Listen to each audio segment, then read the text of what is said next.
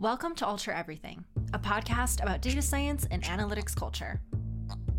As our last episode of 2020, we have a special surprise for you. Alteryx just hosted our Alter.next event, and during the Analytics Power Hour, Alteryx Senior Director of Product Marketing, Nick Jewell, hosted a conversation with the legendary Billy Beane, Executive Vice President of the Oakland A's. Now, if you're a data person, you've probably heard of Billy, as he revolutionized sports by leveraging data process and the people that power it. The conversation between Nick and Billy was so interesting, we decided to open it up to you, our listeners of Alter Everything. Keep in mind, it's only going to be available here until January 21st, 2021, so be sure to enjoy it while it's available. Let's jump into it. I'm joined today by a very special guest, one of my personal heroes when we talk about the whole spectrum of data, process, and people. He's literally changed the game when it comes to the business and culture of analytics in the major leagues, and not too shabby, managed to get himself portrayed on the big screen by none other than Brad Pitt. Of course, I'm talking about Billy Beane, Executive Vice President of Baseball Operations and part owner of the Oakland Athletics. Billy, thanks for joining us today. Well, thanks for the introduction, Nick, and thanks for having me here. It's a pleasure. So it's been nearly 2 decades since the publication of Moneyball, that groundbreaking book from Michael Lewis that covered the stories behind the Oakland A's 2002 season. But I think the impact, both from your efforts on and off the field during that phenomenal year, and the longer-term impact, the repercussions, is in business circles where you led the way in using data as a true asset, building analytic processes to push for that competitive advantage, and then infusing this culture all across your front office. I'd love to ask you some questions today that really dive into the data, the process, and the people aspects of your career, and then maybe we can start off by talking about the data first of all. So for our global audience today, can you bring us up to speed with the core components of what we mean when we say Moneyball? It seems like everyone has their own definition. Just a little side note, when Michael Lewis wrote the book and he told us that was going to be the name of the book, I told him that that's the stupidest name I've ever heard in my life and that there's no way it was going to catch on. So the idea that here we are, almost as you mentioned, Nick, 20 years later, talking about the term, and it's become, again, it's sort of spanned beyond baseball and sports. And for us, the original definition was the fact of the matter is that we are a very small business amongst a group of very large businesses in baseball, 30 baseball teams. We are the smallest revenue team in the game. And for us, it was really about maximizing and being efficient with the resources we had. And for us, the best way to do that was the use of data and objective decision making. Of just about all the major world sports, Major League Baseball is probably the one you associate with numbers, with data more than any other. We're 150 years into MLB at this point. We've got data available across so many categories, but it doesn't mean that we're standing still. There's innovation happening all the time. I mean, in terms of baseball data and innovation, what are the kind of stats that you pay close attention to? Are they the same kind of numbers that casual fans of the game would be familiar with? Or do they become more esoteric the higher up you get in organizations? Well, you mentioned the book Moneyball, which came out, was released in 2003. And if I page through it now, I feel like it's an episode of the Flintstones. It almost seems prehistoric, some of the stuff that went on there, mainly because technology has allowed us to do so much in the use of data and the capture of data and information. And when we first started, we were just exploiting a skill which was measured by on-base, which is a stat called on-base percentage, which for us had the strongest correlation to winning baseball games.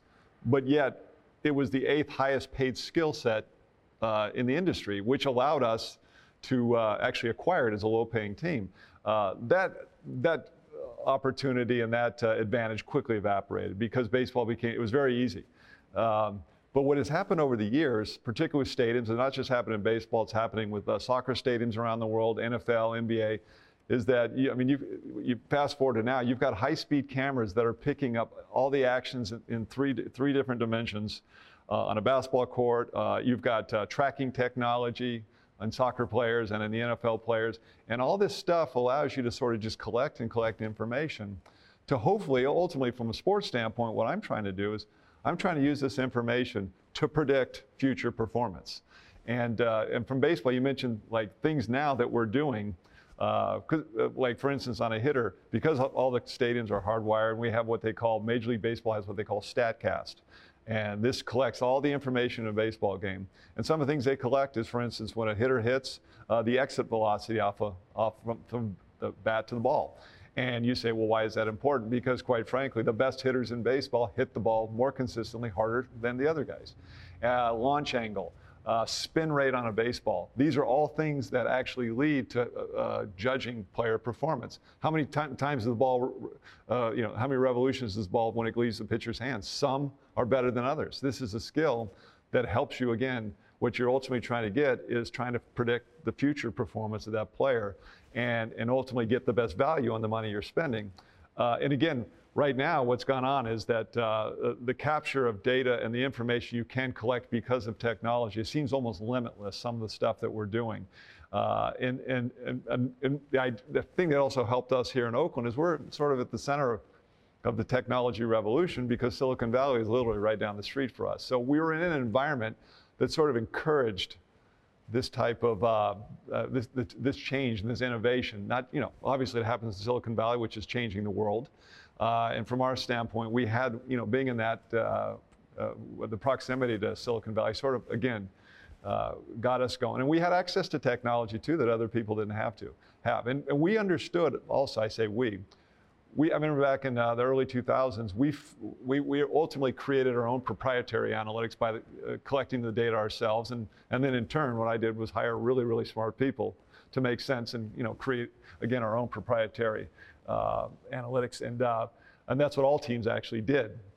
But again, the only thing that limits us right now is the more data we get, the more I figure the smart guys I hire, the more they can do with it. And again, all we're trying to do is predict an athlete's performance. That's what we're trying to do. And the next revolution, I think, through this data, will be health, centered around health in athletes. That's probably, in fact, if you think about it from a corporate wellness standpoint too, that's also an issue, around the world, not just in sports, keeping your players and athletes on the field, but also keeping your employees healthy and things like that. In fact, I think baseball has become such an intelligent industry that in an effort to sort of solve very small problems that we have, that you'll be able to scale it outside of baseball and do something that has a huge impact for everybody, even outside of sport. So it's almost like we're saying when we talk about engineering or manufacturing and we talk about predictive maintenance on components in that supply chain, it's almost exactly the same with the health of the machinery in the baseball organization, predicting when a pitcher is going to have fatigue or go down with an injury and trying to remediate against that, right? Yes, and you see it a lot, particularly a sport like soccer, football, European football, where they're doing player loading, where they're trying to adjust the, over the course of a season, how many minutes they play, when they play it, is in an effort not to fatigue and ultimately lead to injury. And because, listen, an athlete, just like an employee, if he's not on the field or he's not working, it's hard to be productive. And you certainly want your best players in the field so that you can be successful. And again, the person in sport that sort of I wouldn't say solves, but improves upon the health of athletes is going to have a massive advantage. And again, that's going to be solved through data, in my opinion. What are your thoughts on this idea of marginal value? I mean, how long does any analytics advantage actually last for in practice? And, without giving away any trade secrets, what keeps your team awake at night after the games? Well, you talk about, and listen, like in any business, we all ultimately are copycats. And we need to be, just to sort of bury your head in the sand and say, I don't believe in that when it works, it's just foolish. You mentioned an organization that I consider, one of the smartest businesses in the world is the Tampa Bay Rays. And you mentioned pitch framing. They were actually, that was one that we completely missed the boat early on, was the whole pitch frame. And the Rays were so far ahead of everybody else. They were really the ones who first started calculating the impact of a catcher who's able to sort of manipulate the strike zone, and turn, 1-1 count into a 1-2 count instead of 2-1 count. Again, it's all about a probability play. And you talk about the shifts. What I find really interesting about shifts is that for almost 160, 70 years, we could have shifted defensively. And until the last 5 or 6 years, we didn't.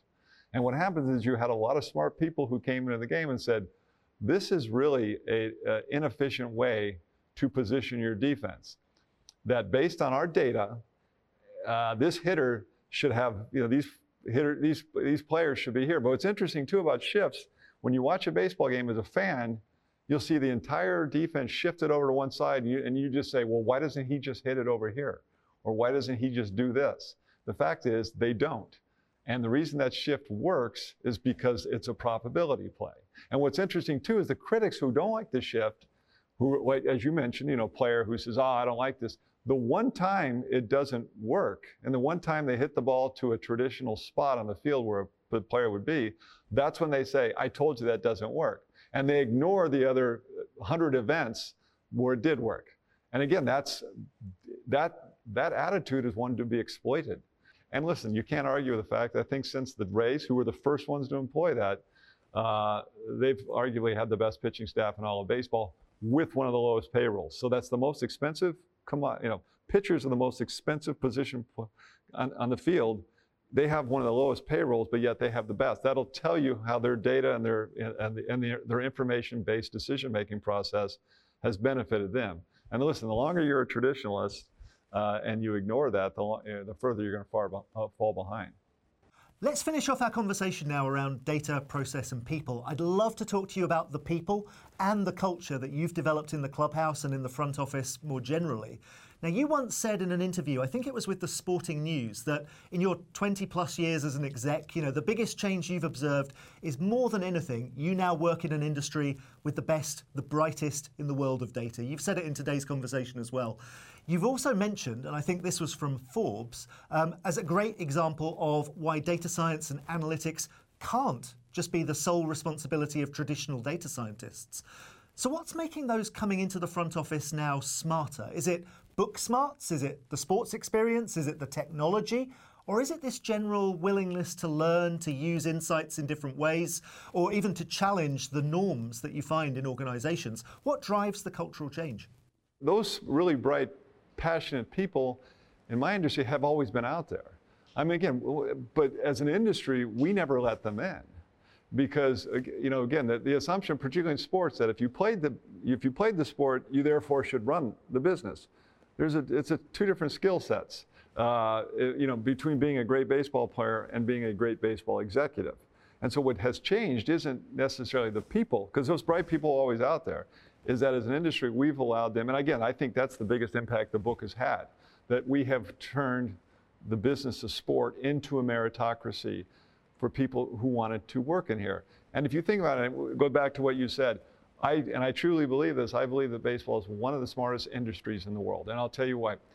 The people that I'm trying to hire for the Oakland A's have this, I'm competing for the same skill sets that the biggest tech companies in the world are trying to hire.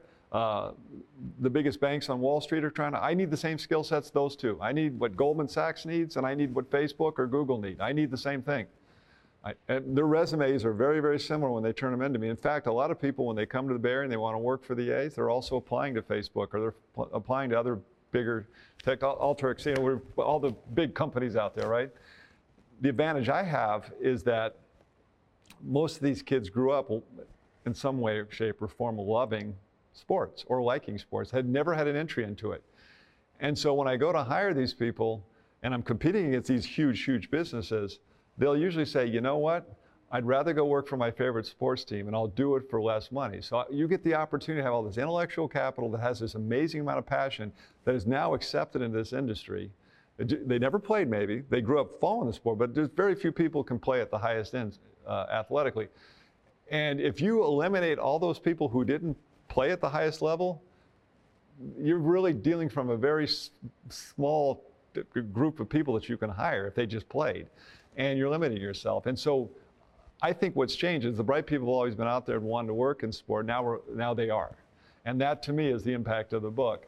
And that's why I think we're one of the smartest industries in the world. They will come work for me before they go work for the biggest companies in the world, because they have a passion and they want to be a part of sports. And that's what's changed dramatically over the last decade. Now, a question really for our audience in Europe. With Liverpool running absolutely rampant in the Premier League last year, a real attention to sports analytics under Jurgen Klopp and the Fenway Sports Group, are we going to see a similar Moneyball culture and attention to data and process and people in the world of football or soccer? I hope so. I hope I get to be a part of it because I'm a huge fan, and it looks like Liverpool's going to do the same thing again this year. But yeah, listen, I'm a little partial to the way I'm quite familiar with their ownership group from the Red Sox, a very incredibly smart ownership group. And again, you mentioned, there's very few teams, I think, ironically, Liverpool, everyone knows about that, but there's a tiny little club in West London called Brentford doing the same thing. And ironically, the owner of that club is he started out in gambling, where profitability was important for his business to succeed in his business. And listen, the genie is out of the bottle. It's not a matter of if or when, or if, it's a matter of when. And as you see a club like Liverpool at the top of the food chain making the decisions that they're making and having success, it's going to force everybody else to change. Because when you do things that efficiently, you have to spend less to do it. It puts more pressure on the people around you. And that's really what happened in baseball. We changed the game in a lot of ways, but when the real takeoff happened, when the Red Sox and Theo Epstein started having a similar process with a lot of capital, that forced other teams like the Yankees and the Dodgers and bigger clubs to change the way they did business because they were directly competed. When each year the Yankees had to spend more and more money to keep up with the Red Sox, and then the Yankees dramatically changed the way they did business just to keep up with the Red Sox. And so when somebody like a Liverpool, a big club, that's when you're really going to start to see the change. The small clubs can kind of operate in that space, and it doesn't really impact everybody. But when the big clubs do it, and I think that this is just the start of it. Listen, we all have access to data and information in today's world, and it'd be foolish not to take advantage of it. Fantastic. Well, this has been a great session. I want to extend a huge thank you to Billy Beane for joining me today to discuss his perspectives on data and analytic culture and practice. Billy, all the best for the postseason. Hopefully by the time this airs, you'll be lifting that great Commissioner's Trophy. Thank you. Thank you, Nick.